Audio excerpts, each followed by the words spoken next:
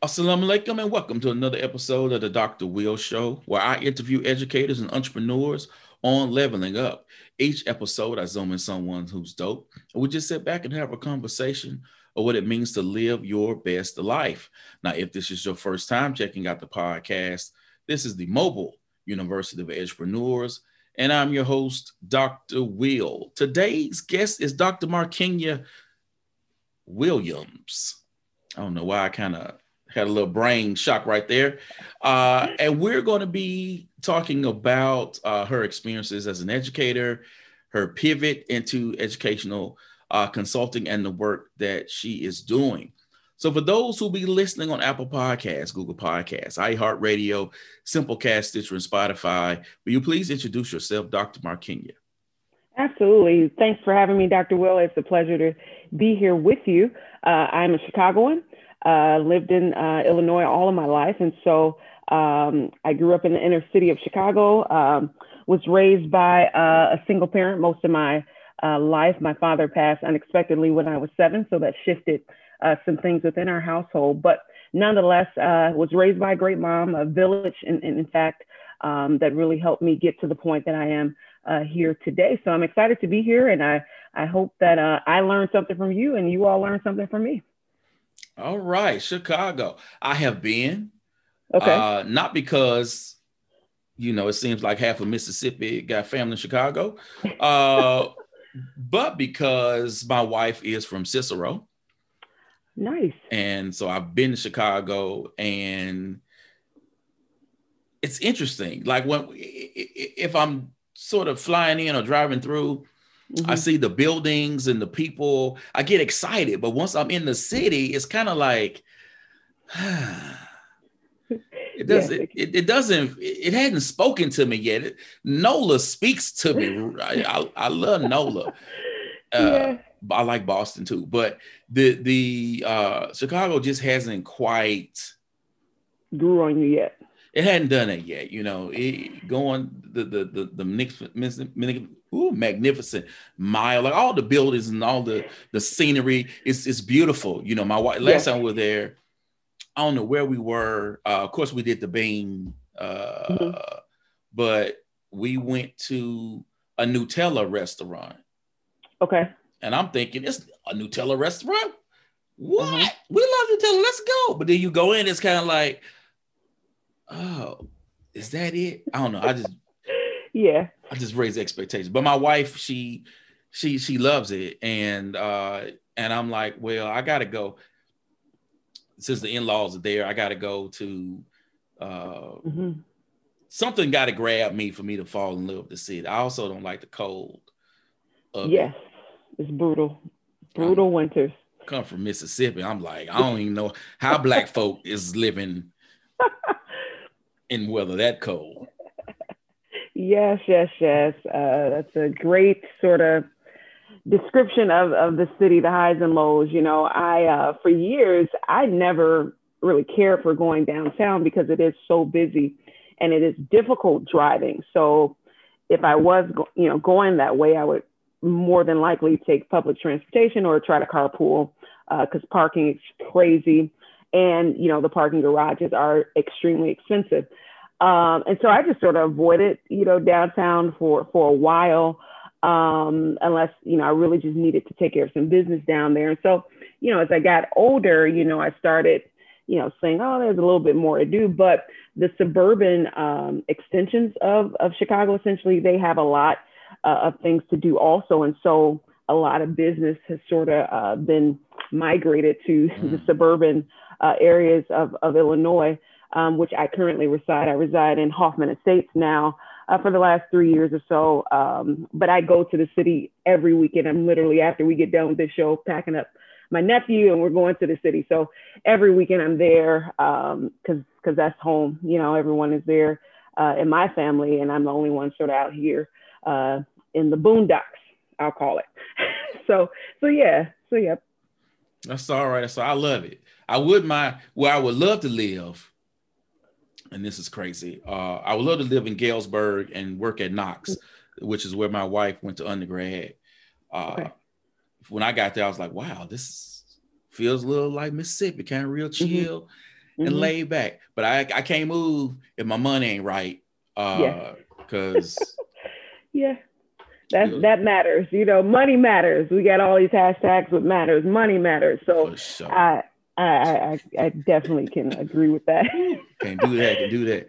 So wow. So let me ask you this, because I'm always curious as to how people got to where they started. What did you think you'll be doing when you were growing up, and how did you find yourself in education? Well, Dr. Will, I was pursuing nursing. I had an aunt that was a nurse, and I adored her. I loved the flexibility that she had with that career. She often was a contractual nurse, so she would, work in different states with different hospitals, and she would tell me all about the money she was making. And so that sort of lured me sort of down that track. But then I met chemistry. And that sort of changed, the trajectory of my career aspirations. And I've always loved young children. Like I said, I lost my father at 7, and I was a daddy's girl. And during those sort of formative years, my mom didn't, put me in counseling or therapy. We were a Christian home, so prayer was sort of the remedy for every solution, which, I appreciate, prayer, but I am now aware that there are trained practitioners that can sort of help you get through rough patches. And so I didn't necessarily have that encounter while dealing with grief as a young child. So I always was drawn to young children. I was always sort of like the mother in the group when we would play. I have an older brother, but, I was sort of more dominant with my personality. And so I wanted to be a pediatric nurse. And so my first job in high school, senior year of high school, I had an internship at a hospital here in the city, and I was placed in a labor and delivery ward. And the hospital was in the Inglewood community. So probably about 30 to 40% of the children that were born, with substance abuse concerns. And they were often being placed in DCFS or being, adopted. And so they would pretty much be there maybe 3 to 4 days, and they would have withdrawals and all of that. So my job, honestly, was I would be in the delivery room, and then I would give them their first bath. And honestly, I would just hold them for about 4 hours, hold and feed them. And so I love that. And like I said, I've always loved like caring for children. And so I wanted to be a pediatric nurse. And so when, I encountered a setback with chemistry, the program that I was attempting to get into, I needed to get a B in order to get enrolled into the program. And that was my last class. And my brother and I, we were actually both sort of trying to pursue nursing, and we were in the class together, and I got a C. And because I didn't fail or get a D or F, I couldn't necessarily retake that same course. So they put me in a higher chemistry, and, I needed to get a B out of that course, and that just didn't work out. And so after the second attempt, I said, let me see what other options can sort of fulfill that passion and that quest that I had for caring for young children. And so I pursued early childhood education and, got certified as an early childhood educator. I was a primary teacher when I taught, but I entered the profession as a teacher's assistant, a paraprofessional, and matriculated, through the system, and became certified as an administrator, obtained a master's in curriculum and instruction, and as of recent this year, completed my doctorate in educational leadership. And so that's sort of how I kind of came into the profession. The profession found me. And so here I am. I hate find me too. I didn't start out to do this. In fact, my undergraduate degree is in radio, television, and film, with an interest in film production. Because I wanted to, make movies. So it definitely wasn't anything that I was set out. I just had a greater mission on Black liberation and impacted the lives of Black people. That was sort of my greater mission. But for me to get where I am now and doing what I'm doing now, that was definitely no, I could never foresee what I'm doing now. So you're an educator and you decided, I want to become an educational consultant. I know gave you a list of questions, but I want to ask you this first. What was that conversation like when you first said you had that inkling of, I want to do this. I want to create a side hustle. I want to monetize my talents, because there's a lot of educators who to this day still sort of push back on the notion that we should be paid for doing things like that. A turn of events honestly happened. I've always had sort of an entrepreneur tick, if you will. Growing up in a single parent home, we had to hustle, we had to hustle, to get through. I didn't attend K-12 schooling as within the public schools. My mom put my brother and I through private and parochial schools. And so my first encounter with the public schools was as a practitioner. And I remember getting there and said, oh, wow, this is what my mom was trying to shield us from, essentially. And so I just recalled experiences of, us having hard times. My mom would, we worked the paper route with my mom. She delivered, pieces, at night. And we often had a lot of mobility. We lived with other people. We slept in our cars at times. We just didn't have a stable environment up until I was around 12, when she was able to purchase her first home. And when I got into the public schools, I said, wow, parents should not have to make those sacrifices that my mom did financially. Even though we went without a lot, tuition was always paid. She was adamant about us being literate people. And so I became relentless with sort of having that same passion and drive as a teacher and as an administrator to ensure that kids in the average neighborhood school were literate. And that was, heavy work, because everyone on the team didn't necessarily have that passion, that drive. But I just didn't believe that parents should have to make that same sacrifice that my mom did in order to ensure that their children were thriving adults. And so, like I said, I sort of matriculated my way through in various roles as a professional. And this past school year, the 1920 school year, was probably one of my most challenging school years. As I mentioned, I am in the suburbs now of Illinois, about 45 minutes or so from the city. And I ended up out here because of a job opportunity. I was a primary teacher, like I stated. And so in CPS, they do not separate elementary from middle school or primary. The whole spectrum in CPS is pre-K to 8. That is an elementary building. So I thought it was very unique when I saw the suburbs, how their models were. They often had primary buildings. They often had middle school buildings and, of course, the high schools. And so I saw an opportunity to become an assistant principal in a primary school. And so I, sure enough, landed the job, but I was the only African-American assistant principal in the entire district of about 30,000 students, 28 schools. And that was hard. And I was not expecting to encounter the racism and discrimination that I did encounter throughout my time there. And so that was heartbreaking,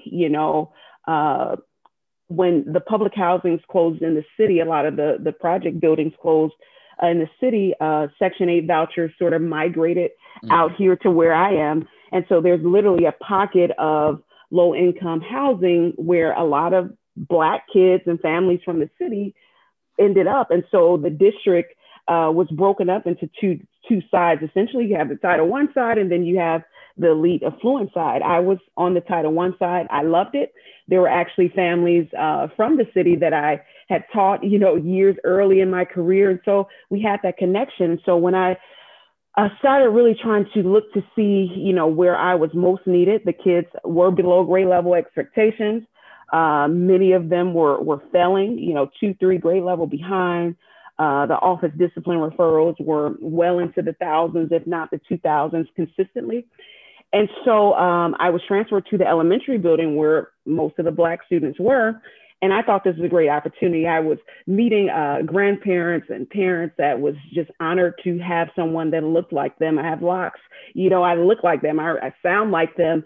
And that was a great community connection. But, 99.9% of the staff was white.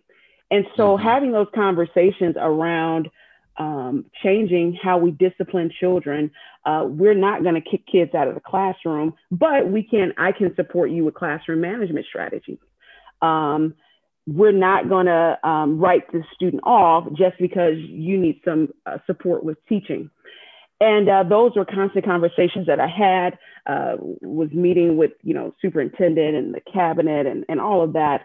And it just became just an overwhelming sort of burden. Knowing that they were essentially trying to blackball me in my leadership capacity, isolating me. That was hard, Dr. Will, to go through that month after month and knowing the sense of urgency for saving our babies. And I just, felt that it was time for me to leave in self-preservation of my mental health and my stamina. And in being able to show up as a whole leader, it was just not a good environment for me to stay in long term. And I decided to resign in March. And sure enough, the week that I was, my last week was the week that here in Illinois, we went on lockdown. And it was just amazing, the timing, because I knew that the leaders that were still there, like the shift that they had to make at the end of last school year was just overwhelming. I'm like, wow, God's timing is perfect. And so I was sort of able to come out of there without doing all of those, shifts and changes, knowing I was not returning back to that school for this school year, essentially. And so I was able to utilize that time to finish my research and complete my doctorate. So that worked out well for me. And I was still applying for, traditional roles in schools and principalships. I was ready for my own building at this point. And those doors just didn't open for me. I got to the final round about 5 times, and, the other candidate was selected. And that was hurtful, knowing that, I had so much to offer, and I had all this passion. I had all of this, skill set and capacity, and, to get to the door, and it just wouldn't open. And I have Shirley Chisholm's book, Unbought and Unbossed. And she references, if they don't give you a seat at the table, you bring a folding chair. And so I really had just some time to reflect and look at, all of my experiences, all of my skill sets, all of my passions and capacity, and to say, hey, let me structure, an organization around this. And so the Panacea, which is the primary name for my company, actually came from my doctoral research. My research topic was chronic absenteeism, the problem, the participants, the panacea.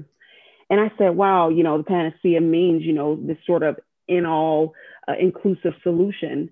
And I said, all of the experiences that I've had personally, professionally, that can help support so many kids larger than just one school, one district. And so that's sort of the story behind creating the company. As I sort of had the early stages of the company, I'm speaking like the company is old, but it's about 6 months old now. But I had a mentor friend who is an attorney, and I was, just sort of trying to talk to him about, where I want the company to go and my passions and my desires. And he was like, I think you should start a nonprofit also. And I, incorporated a nonprofit in September. It is definitely in its infancy stages, but it's called Strengthen to Win. And it's going to be a hub for parents, for educators, for children to have strategies and resources to win.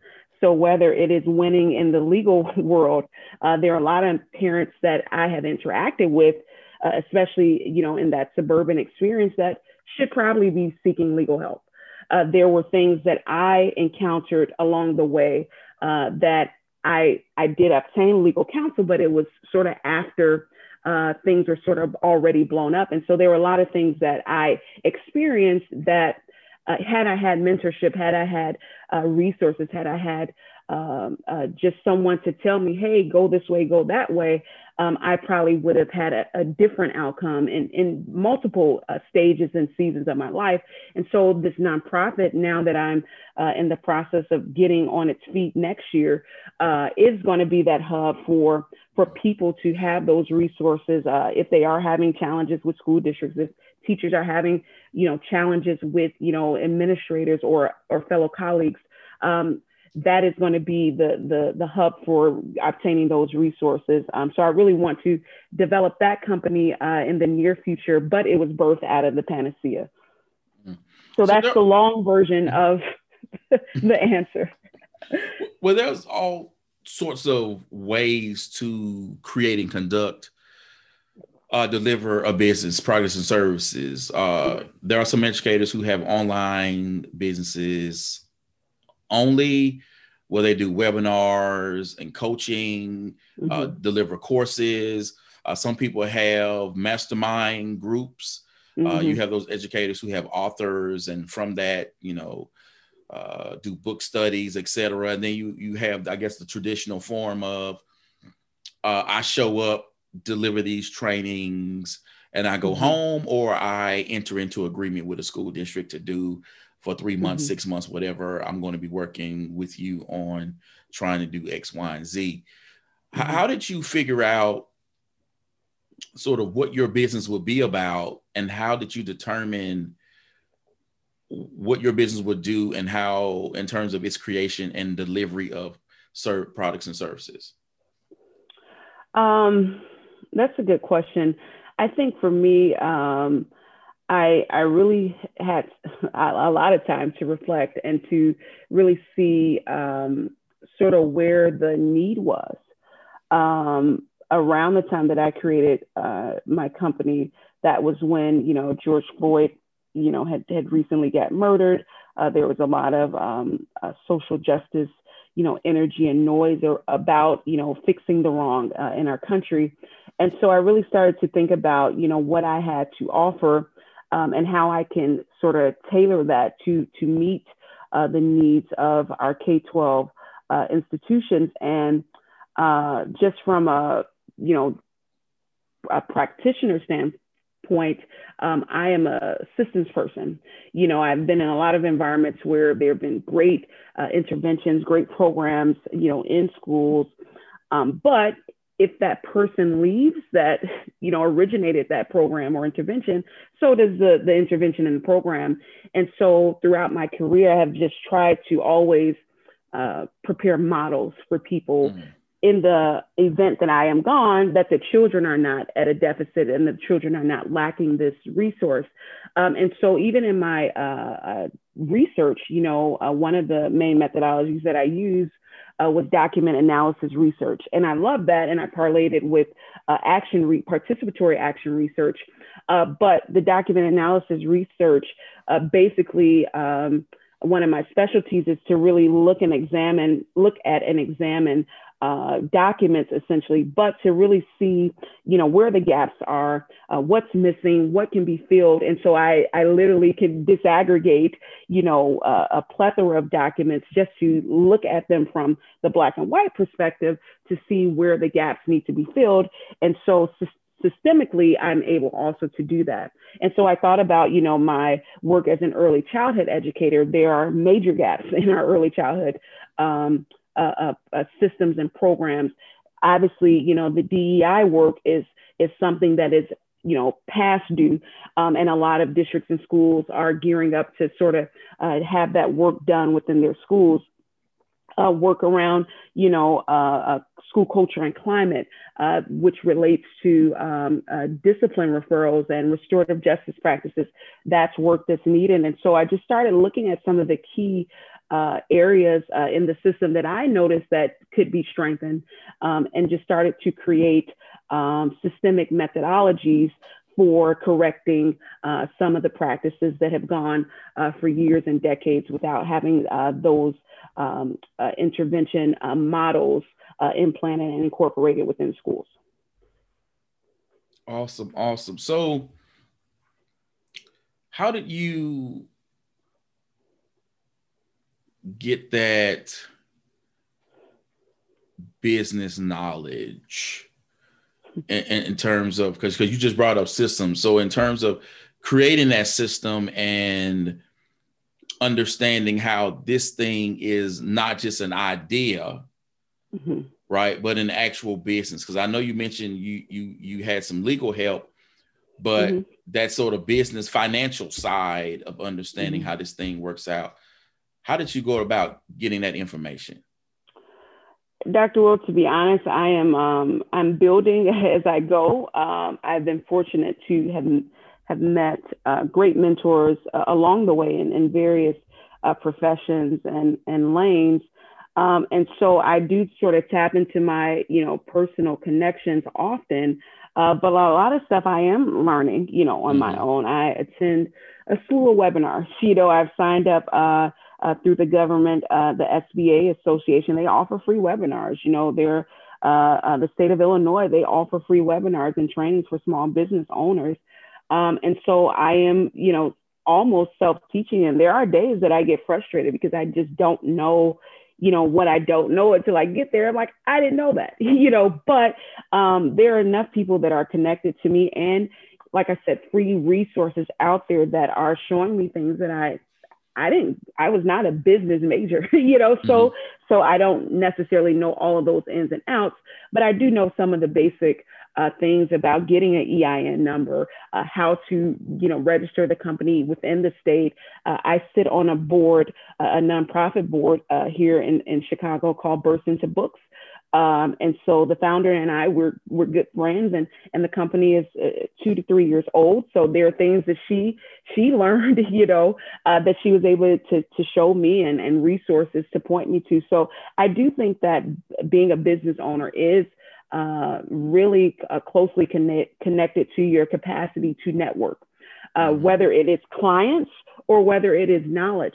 And I think so often I was talking to a friend of mine yesterday, and he's been a consultant for a while. And I had a scenario just to run past him. And he was able to sort of guide me and direct me into the next phase of this project that I'm working on to gain additional capital, to maximize the leverage that I do have with this relationship. And that's what, I've learned, and just to be open, you just never know when someone will impart knowledge or wisdom. And so I always keep, my notes application open on my phone. I have thousands of notes because, I'm always listening and desiring to learn more, and even to refine my skill set and my capacity and to grow. So that's, sort of this work in progress. And I'm just open to acknowledging where I need help and when I need help, and allowing things to sort of work out in that direction. So let's go deeper into the work that you're doing. Mm-hmm. So you say that you are great with sort of document analysis and mm-hmm. critiquing. When a school district comes to you, how does that work out in terms of you looking at what they're doing to make them better? So it is honestly case by case. All districts and all schools have different needs. So some of the work that I'm actually doing now with the school district in Wisconsin actually is MTSS work.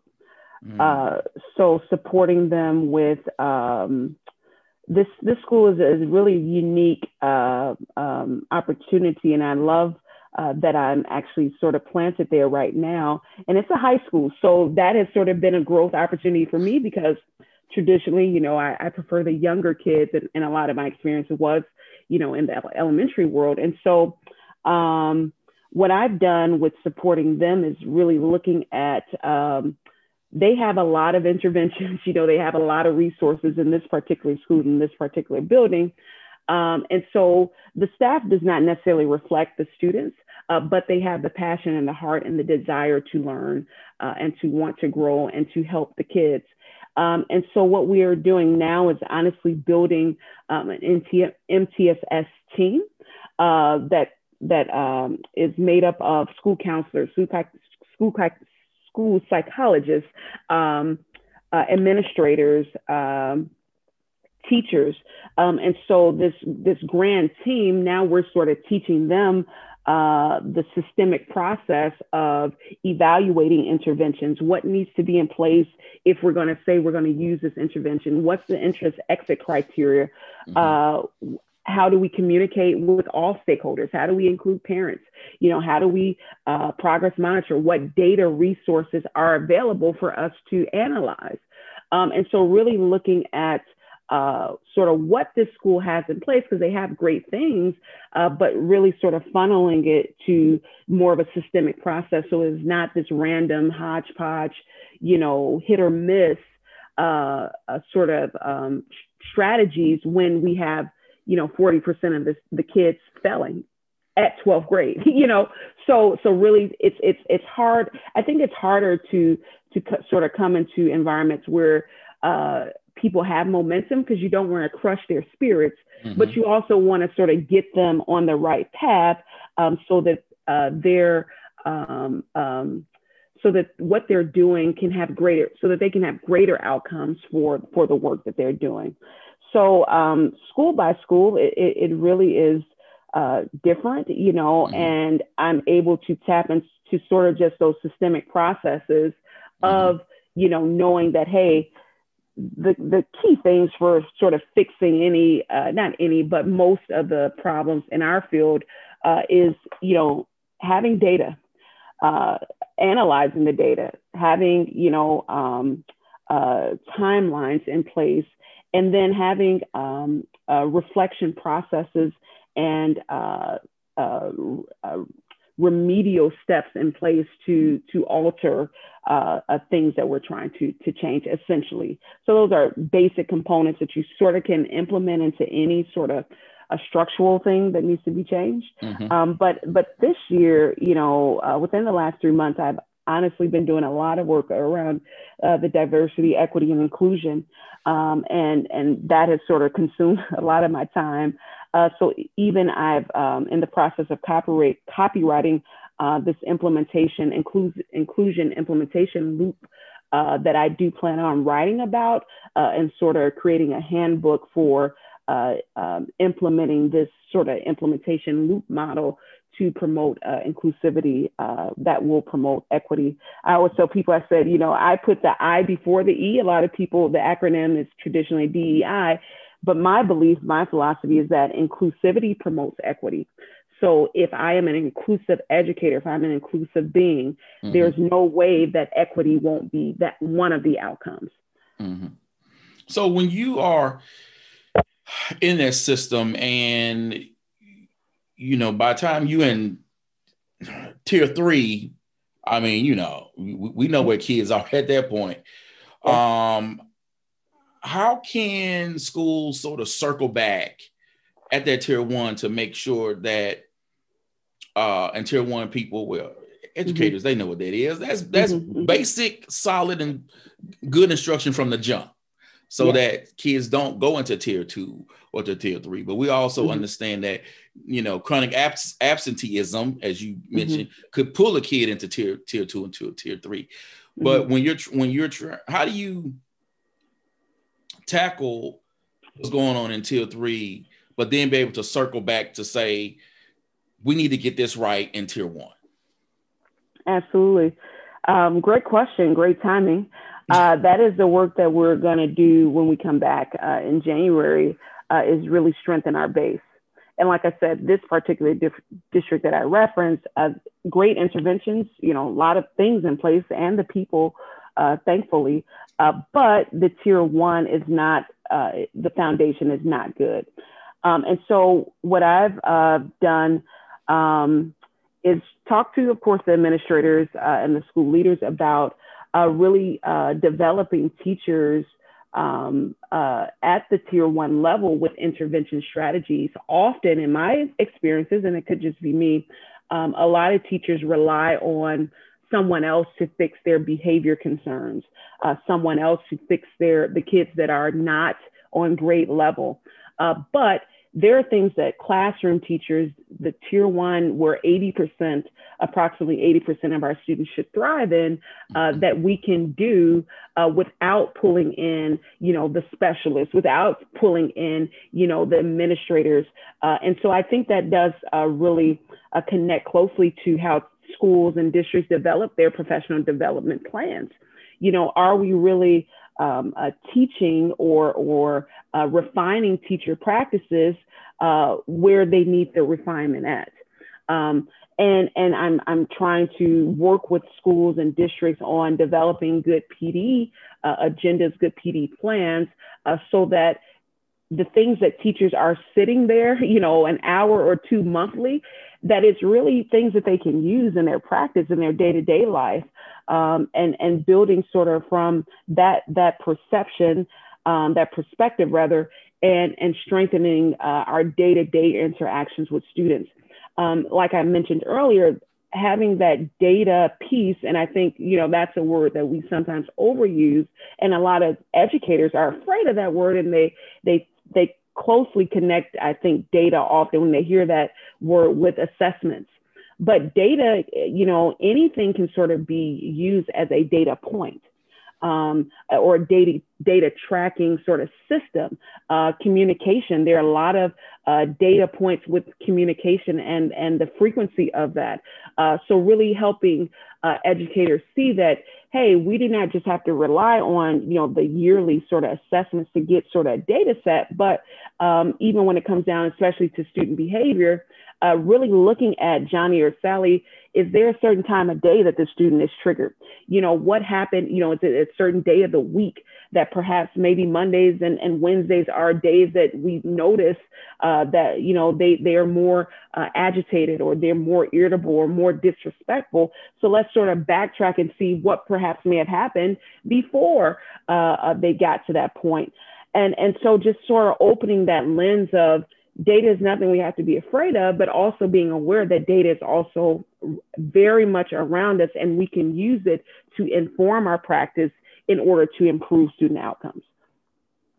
So who is your target audience? Because and being an educational consultant and the work that we do, you could think of yourself as a Walmart, but really we need to think of ourselves as a Best Buy or a Whole Foods or whatever, so that we can really nail down our niche and who we need to be working with. We don't, just because I teach Google doesn't mean I need to work with every school with Google. That doesn't make any sense at all.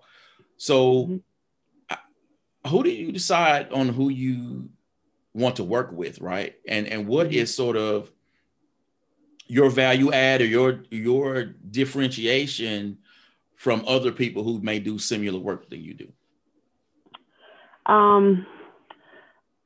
So my heart is with, Black students, and helping improve the atmospheres that they are thriving in or trying to thrive in.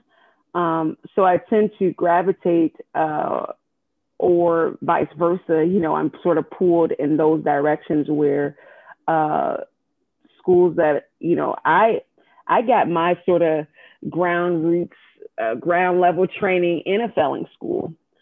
And my principal at the time, he would say, Williams, he said, you got to work like it all depends on you and pray like it all depends on God. And so those are my formative years where literally the school was one of the schools that was slated to close. And he just sort of transformed that school. And when I left, it was a level 1 school, which is one of the top levels in the city. And that was brutal work. That was, a lot of blood, sweat, and tears. And so I'm sort of drawn to those environments where there are major deficits, where kids are 2, 3, 4 grade levels behind, where, they are well over the 7% chronic absenteeism rate. And so I'm drawn to those communities. Not that I believe I can support, like you said, all schools, but I know the strategies to bring parents in, the strategies to get kids, excited about learning.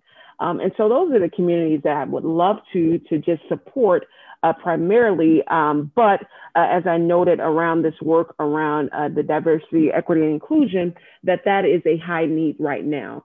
And so changing philosophies and perspectives, because as we know, Dr. Will, 85 to 89% of educators are white.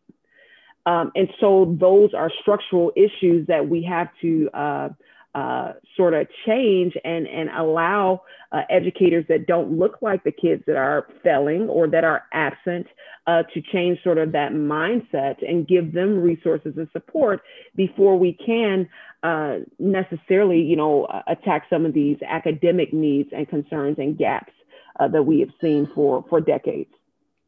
Yeah. And is when I hear about sort of the lack of Black teachers in the profession, mm-hmm. for me, it's research, but it's not personal experience. Mm. Because I'm in Mississippi, and I know in the South, not to say there are areas that don't have it, but there are a lot of Black teachers and Black administrators mm-hmm. and superintendents mm-hmm. here. And primarily, I'm going to chalk it up to HBCU, since most of them are in our region of the country. I know you attended one, Chicago State. Mm-hmm. So it's interesting when you say that. Now, mm-hmm. I want to ask you about your setbacks, but because you just like in the game. I'm glad you're working. Mm-hmm. Because some people, it take them a long time to see that first check when they first started. So kudos mm-hmm. to you to get that contract with that school district. What have some of your setbacks have been, and what are you seeing as some of the biggest challenges you've encountered? For me, I think it's accepting the season that I'm in. That's hard, because I didn't plan on being an entrepreneur right now. I knew that this was something I would have loved to have done sort of later on in my career, and sort of just being dropped into this, concept of really just sort of making my way, pushing my way through because of, all the things that I sort of encountered that led me to this point of time. And also knowing that this is a season, this is not forever, meaning that there is always, light at the end of the tunnel. One of my slogans that I say to myself, or mantras, whatever you want to call it, is that nothing is final but death. So anytime that I'm alive, anytime that, you're alive or we wake up, then we have opportunities to enhance our current situation.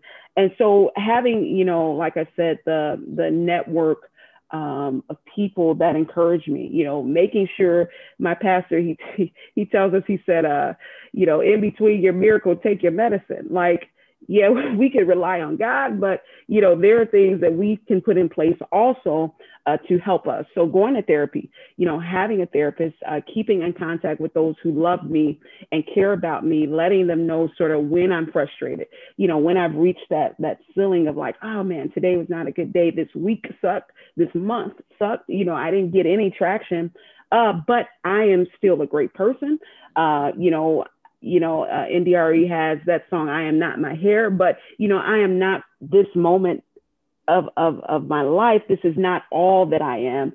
And so keeping that in mind and just reminding myself of why, I'm in the profession, what my core values are, and that is to transform student lives. So if it is, as a consultant, if it is as a school administrator, I have obtained the credentials to always go back to traditional role, and so knowing that I always have options, I think about people that encounter depression, and I've had my struggles, with that, but often you feel like there are no options. And so I always have to keep an option. I always have to have a way out so that I won't feel like I'm stuck or I'm overwhelmed or that I don't have a purpose. And so those are things that I just sort of keep as part of my person. And then keeping my eye out for other opportunities. I am actively looking for opportunities in higher ed. I believe teacher preparation programs need some sort of reformation, or reformation, I'm sorry. I believe that teacher training programs, that there are gaps there too. And so I would love to be a part of a higher ed organization that can really prepare teachers so that we are not losing teachers after their second or third year, because it is overwhelming. It is a lot to do in public ed. It is. And one of the things about K through 12 that it's going to take money, and people trying to do stuff on the cheap. But higher ed understands the idea of wraparound services. Yes. Right. So you go to higher ed, though people may not go to the career center, it exists. People may not go to the counseling center as they need to, but they exist. People may have issues and they may not want to go to the place where they can get remedial assistance in the academics, but those places exist. And in K through 12, all of that is placed on very few people to address all those issues.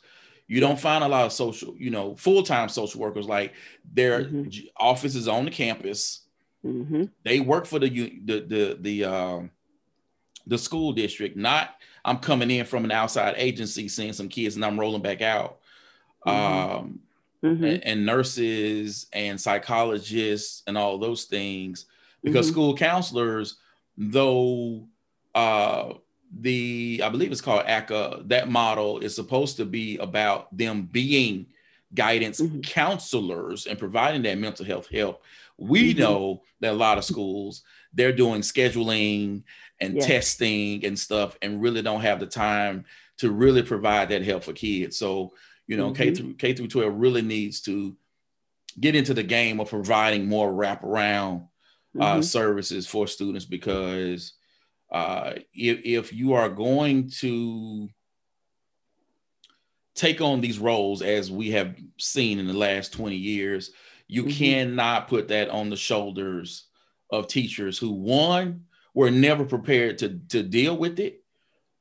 And two, the burnout is real. Asking a teacher to take that on and then to go home and sort of wash that off like they didn't have that type of day is ridiculous. And you have, again, you have a lot of people, they just getting out because quite honestly, the pay ain't worth the pain.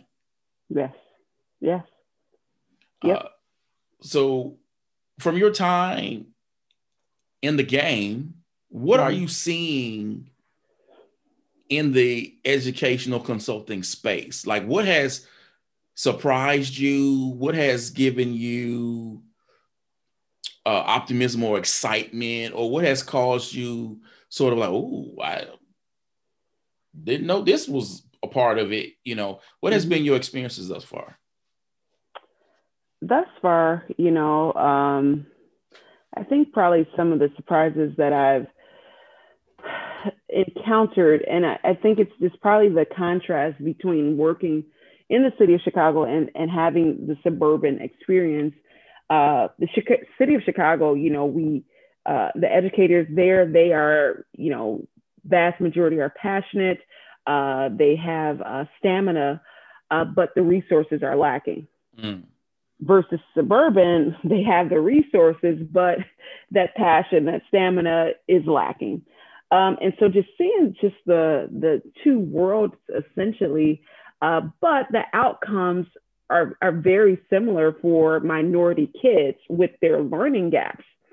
And so just really looking at that and just trying to, I've had to sort of refine my practices. I did not tap into, a lot of my curriculum and instruction training when I was sort of a part of districts and schools. And so now I'm having to pull out old books and looking at old theories and philosophies that I learned and sort of tapping into that to really provide the settings with those resources. And so those are probably the things that I've seen that have really been eye-opening for me. And then back to this work around diversity, equity, and inclusion that I'm doing.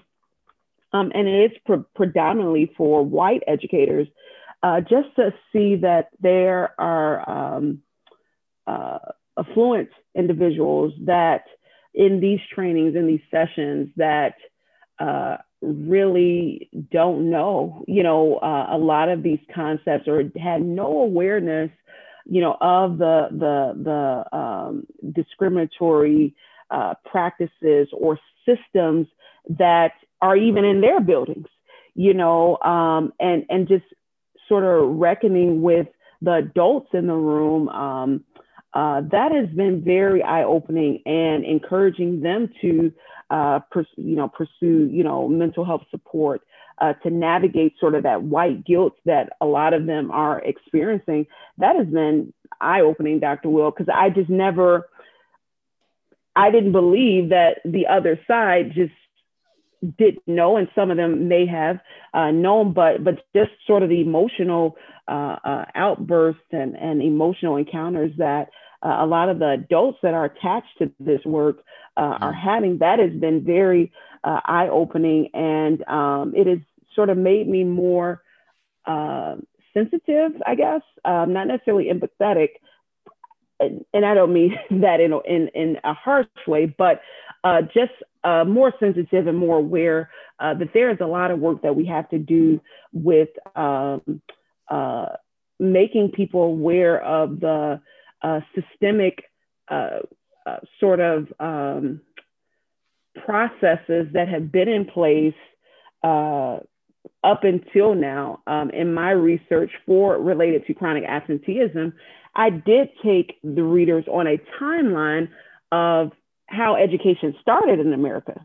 And it was designed to have a subservient class and an elite class. And as you know, we did not have the luxury of being literate. Many of our ancestors were lynched or whipped or severely beaten if they could even, read and write basic things. And so showing that sort of historical lens to people has really just been sort of an eye-opening encounter for a lot of people, that I just assumed that, hey, you all knew that prior to, segregation, these were the barriers that we had. And even after, prior to integration and even after integration, we're still, trying to fight our way through.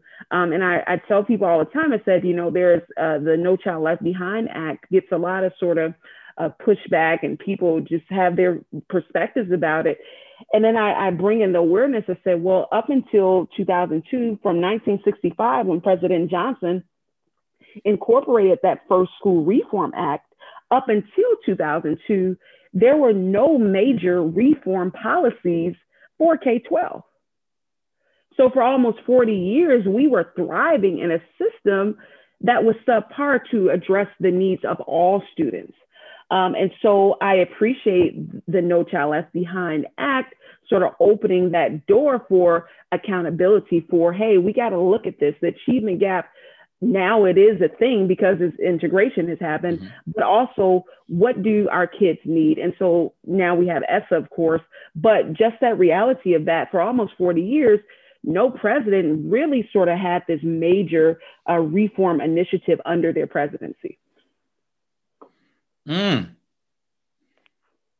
That's all right. I personally think that Black folks need to create our own mandated educational policy and just let the system die and crumble, because Yeah. it ain't serving us or our children well. And No. though I believe in an all hands on deck policy. So I believe we do need those who look like us at the federal level and state level, local level, fighting.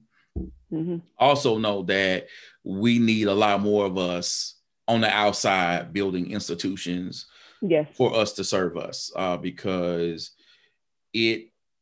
when we were better as a collective, right, we controlled what happened in our communities. Yes.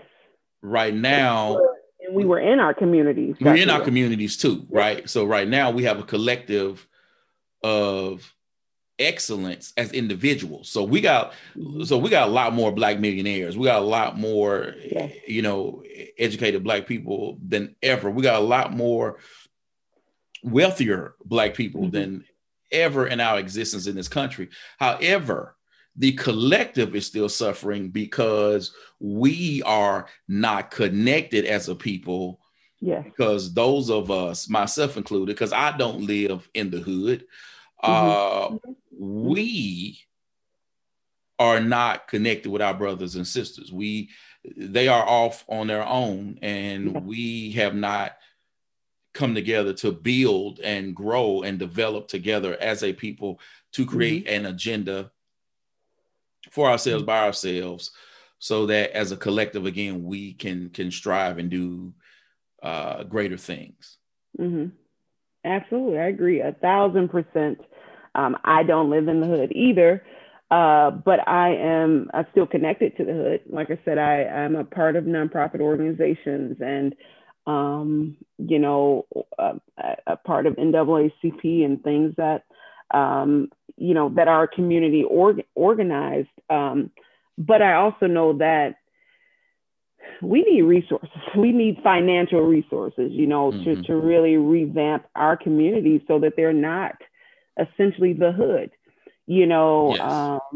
I don't believe, and this sort of may be off topic and you might want to edit this out, but, when my grandmother migrated to Chicago from Arkansas, my mom and her siblings were one of the first families in the project housing structure that was here in the city. So they lived in, the building was called Prairie Courts.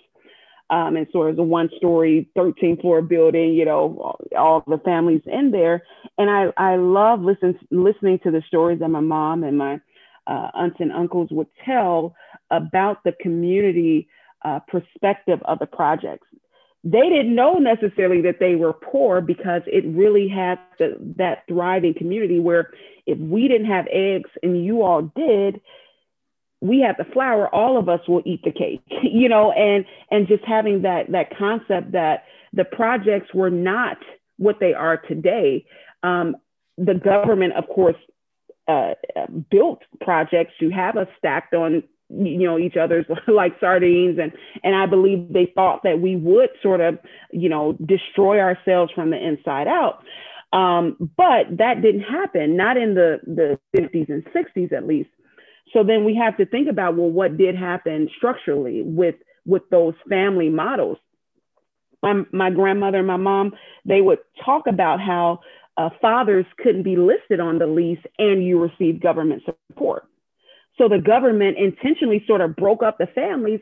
If I can't list my husband as, an individual in this household and receive support. And I'm not saying that the government has sort of, allowed people to be unfaithful to their families and all of that, but that did create a rift in the family unit. And then we have to think about the drugs that were brought to our communities to destroy the lives of so many that are still, trying to recover or may not ever recover, but those were brought into our communities, by, outside forces. And those were things that over time tore down the project housing sort of communities that at one time were the resource was where the strength came from for us to do better. And so those are things that I think we sometimes forget. The hood is what it is now, but it didn't start off like that. I hear you, but we just need to do better. Yeah. We've had a lot of people, whether it's Dr. Carter G. Woodson, Marva Collins, Booker T, W.E.B. Du Bois, Malcolm, Marcus, even Martin Luther King started to talk about economics. We've had a lot of people, both name and nameless, talk about as a community what we need to be doing. And we have not done so. And, you know, we have to, because we don't have to. I understand economically people may feel I got to hit these streets, but we don't have to. And we don't have to make other choices that we have made as that has had an impact on the collective in which we have problems. Because the reality is, we can be happy for Kamala. We can say, Joe, cool, woo, Satan is out of office. But the reality is, we cannot rely on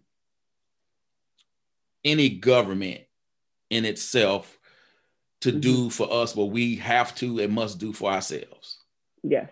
I agree. And if we don't understand that, and if we don't collectively pull our dollars together and start doing for us what needs to be done, we are going to be in trouble. Because when you hear statistics of by 2000 something, the majority of America will be brown. Okay, but if that brown don't control the green, it won't matter. And that's where we are right now, is that we're not controlling the green in our community. And we need to, because that affects everything else. Yeah. I agree. All right. So before we go, what is your advice to those educators who are thinking about starting their own educational consulting company, and how should they go about the process of determining their own lane? Great question. I think my number one advice is to really monitor the seasons of life that you're in, knowing when you're on the cusp of a new season emerging, and when that previous season that time is up, essentially. And I say that because I think often we stay sometimes in places and spaces too long.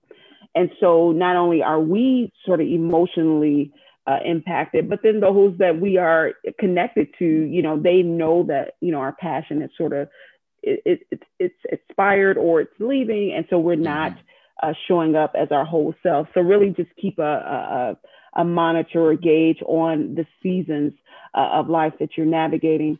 And then if you're thinking about starting, an educational consulting company, find the free resources, find the webinars, go to paid and free trainings on, business. If that is not, your background, or you don't have people in your circle that has that understanding and that knowledge, so that you're not creating other stresses in your life because, you're having difficulty managing the business side of the work.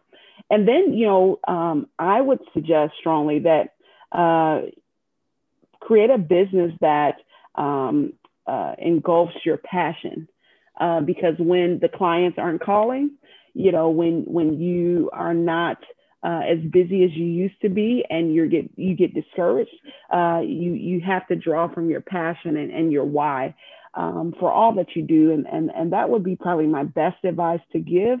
And like I said earlier, nothing is final but death. So if it doesn't work, try again, if this is where you're really called to be and called to do. Oh, yes, people. Woo, thank you, Doc, for coming on the show. No problem. Thanks for having me. You are welcome. Now, people, you know how I do this. This podcast episode is going to be on Apple Podcasts, Google Podcasts, iHeartRadio, Simplecast, Stitcher, and Spotify. I need you to subscribe and share.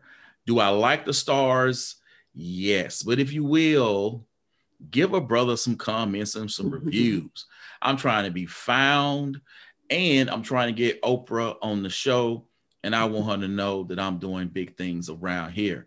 Again, I'd like to thank my guest, Dr. Markenya Williams, for coming on and dropping so many gems. And I'd like to thank you again for checking out another episode of the Dr. Will Show, the mobile university for entrepreneurs.